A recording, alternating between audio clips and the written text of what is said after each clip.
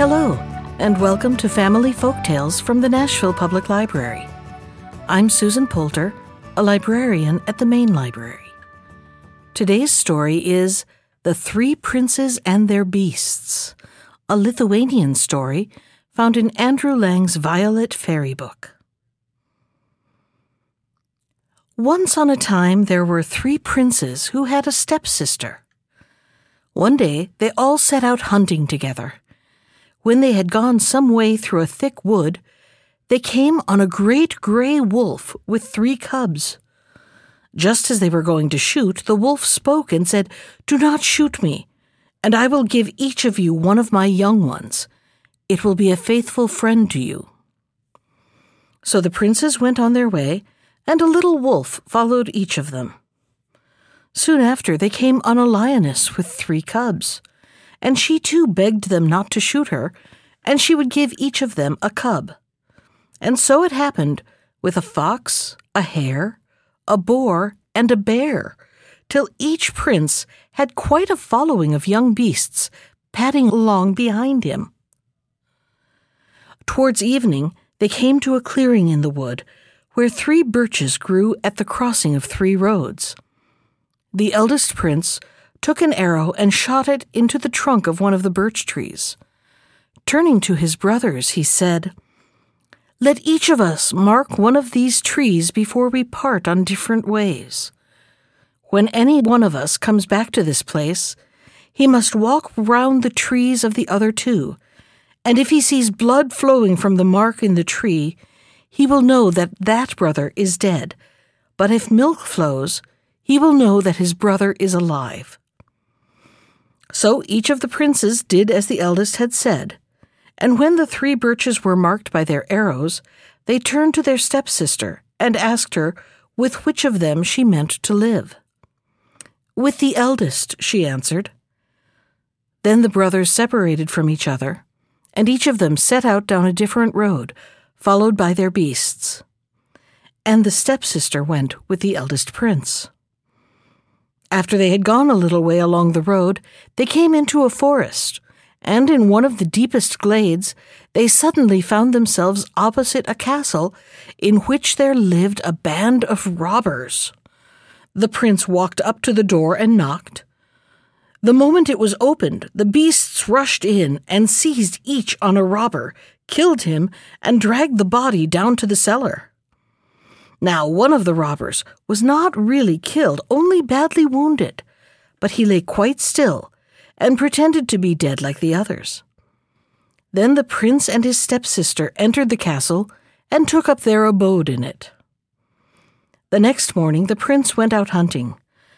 Before leaving, he told his stepsister that she might go into every room in the house except into the cave where the dead robbers lay.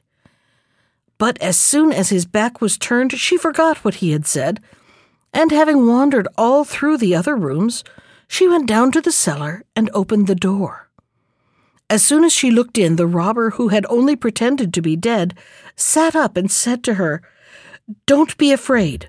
Do what I tell you, and I will be your friend. If you marry me, you will be much happier with me than with your brother. But you must first go into the sitting room and look in the cupboard. There you will find 3 bottles. In one of them there is a healing ointment, which you must put on my chin to heal the wound. Then, if I drink the contents of the 2nd bottle, it will make me well, and the 3rd bottle will make me stronger than I ever was before. Then, when your brother comes back from the wood with his beasts, you must go to him and say, 'Brother, you are very strong. If I were to fasten your thumbs behind your back with a stout silk cord, could you wrench yourself free?' And when you see that he cannot do it, call me." When the brother came home, the stepsister did as the robber had told her, and fastened her brother's thumbs behind his back. But with one wrench he set himself free, and said to her, "Sister, that cord is not strong enough for me." The next day he went back to the wood with his beasts, and the robber told her that she must take a much stouter cord to bind his thumbs. But again he freed himself, though not so easily as the first time, and he said to his sister, "Even that cord is not strong enough." The third day, on his return from the wood, he consented to have his strength tested for the last time.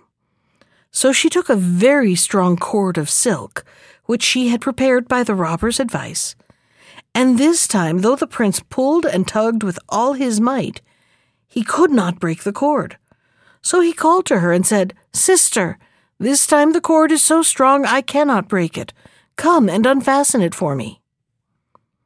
But instead of coming, she called to the robber, who rushed into the room brandishing a knife, with which he prepared to attack the prince. But the prince spoke and said, "Have patience for 1 minute. I would like, before I die, to blow 3 blasts on my hunting horn, 1 in this room, 1 on the stairs, and 1 in the courtyard." So the robber consented, and the prince blew the horn. At the first blast, the fox, which was asleep in the cage in the courtyard, awoke, and knew that his master needed help. So he awoke the wolf by flicking him across the eyes with his brush. Then they awoke the lion, who sprang against the door of the cage with might and main, so that it fell in splinters on the ground, and the beasts were free. Rushing through the court to their master's aid, the fox gnawed the cord in 2 that bound the prince's thumbs behind his back, and the lion flung himself on the robber, and when he had killed him and torn him in pieces, each of the beasts carried off a bone. Then the prince turned to the stepsister and said, "I will not kill you, but I will leave you here to repent." And he fastened her with a chain to the wall, and put a great bowl in front of her, and said, "I will not see you again till you have filled this bowl with your tears." So saying, he called his beasts and set out on his travels. When he had gone a little way, he came to an inn. Everyone in the inn seemed so sad that he asked them what was the matter. "Ah," replied they, "today our king's daughter is to die. She is to be handed over to a dreadful 9-headed dragon." Then the prince said, "Why should she die? I am very strong. I will save her." And he set out to the seashore, where the dragon was to meet the princess. And as he waited with his beasts round him, a great procession came along, accompanying the unfortunate princess. And when the shore was reached, all the people left her and returned sadly to their houses. But the prince remained, and soon he saw a movement in the water a long way off. As it came nearer, he knew what it was, for skimming swiftly along the waters came a monster dragon with 9 heads. Then the prince took counsel with his beasts, and as the dragon approached the shore, the fox drew his brush through the water and blinded the dragon by scattering the salt water in his eyes, while the bear and the lion threw up more water with their paws, so that the monster was bewildered and could see nothing. Then the prince rushed forward with his sword and killed the dragon, and the beasts tore the body in pieces. Then the princess turned to the prince and thanked him for delivering her from the dragon, and she said to him, "Step into this carriage with me, and we will drive back to my father's palace." And she gave him a ring and half of her handkerchief. But on the way back, the coachman and footman spoke to one another and said, "Why should we drive this stranger back to the palace? Let us kill him, and then we can say to the king that we slew the dragon and saved the princess, and one of us shall marry her." So they killed the prince and left him dead on the roadside. And the faithful beasts came round the dead body and wept and wondered what they should do. Then suddenly the wolf had an idea, and he started off into the wood, where he found an ox which he straightway killed. Then he called the fox and told him to mount guard over the dead ox, and if a bird came past and tried to peck at the flesh, he was to catch it and bring it to the lion. Soon after, a crow flew past and began to peck at the dead ox. In a moment the fox had caught it and brought it to the lion. Then the lion said to the crow, "We will not kill you if you will promise to fly to the town where there are 3 wells of healing, and to bring back water from them in your beak to make this dead man alive." So the crow flew away, and she filled her beak at the well of healing, the well of strength, and the well of swiftness. And she flew back to the dead prince and dropped the water from her beak upon his lips, and he was healed and could sit up and walk. Then he set out for town, accompanied by his faithful beasts.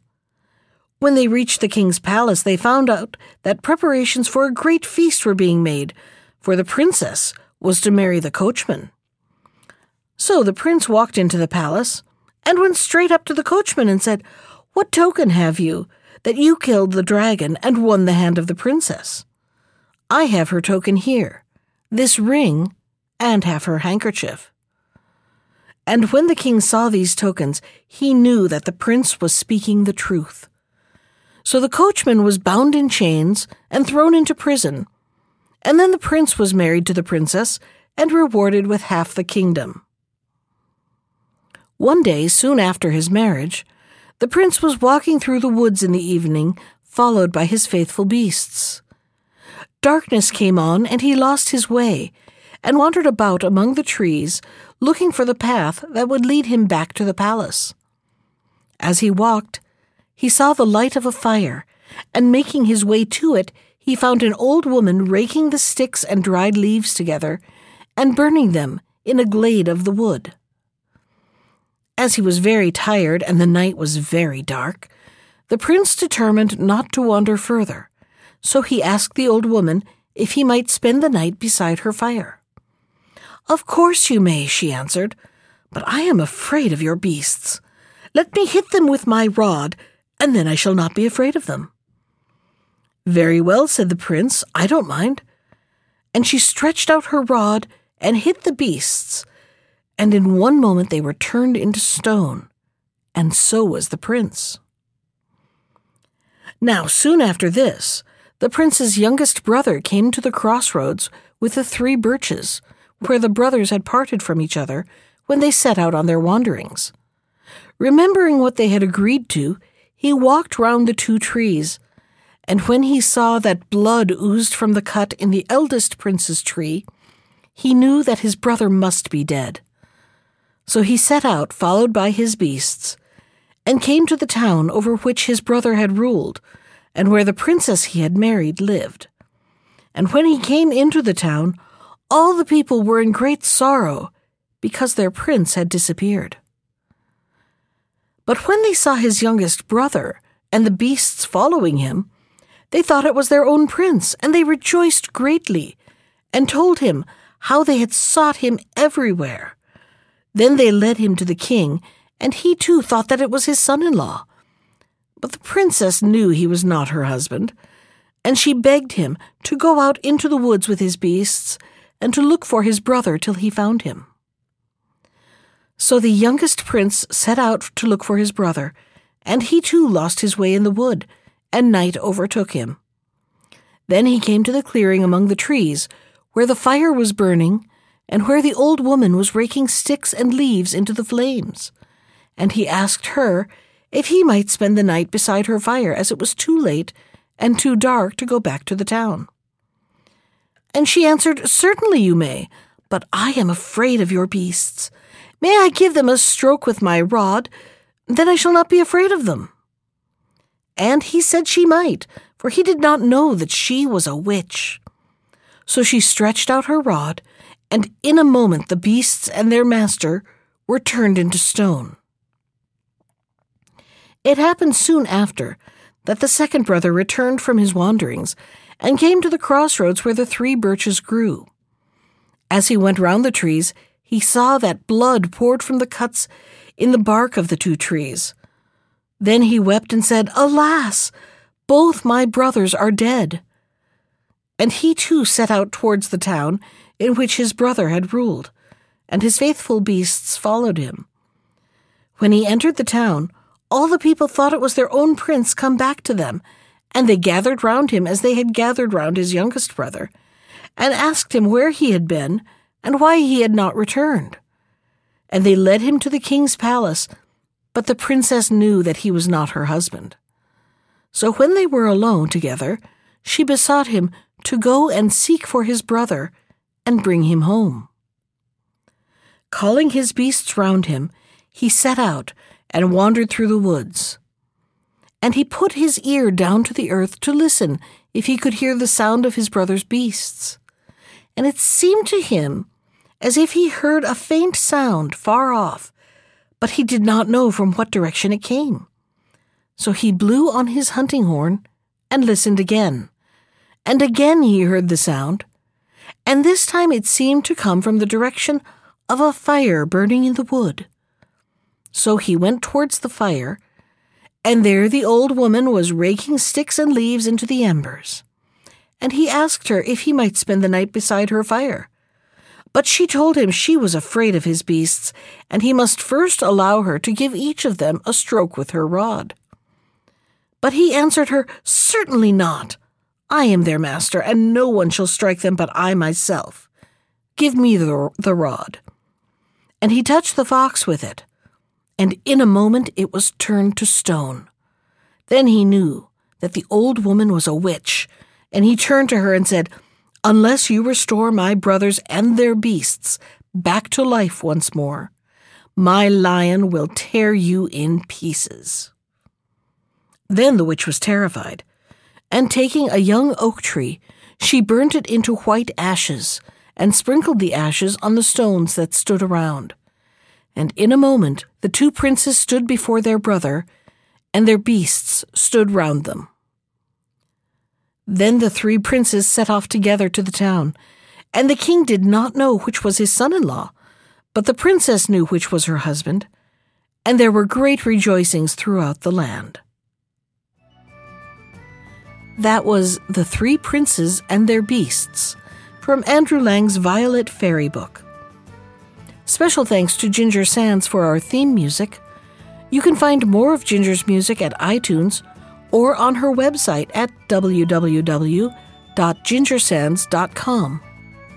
And if you'd like to comment on today's story, send me an email. I can be reached at susan.poulter, that's Poulter, @nashville.gov. Thanks for listening.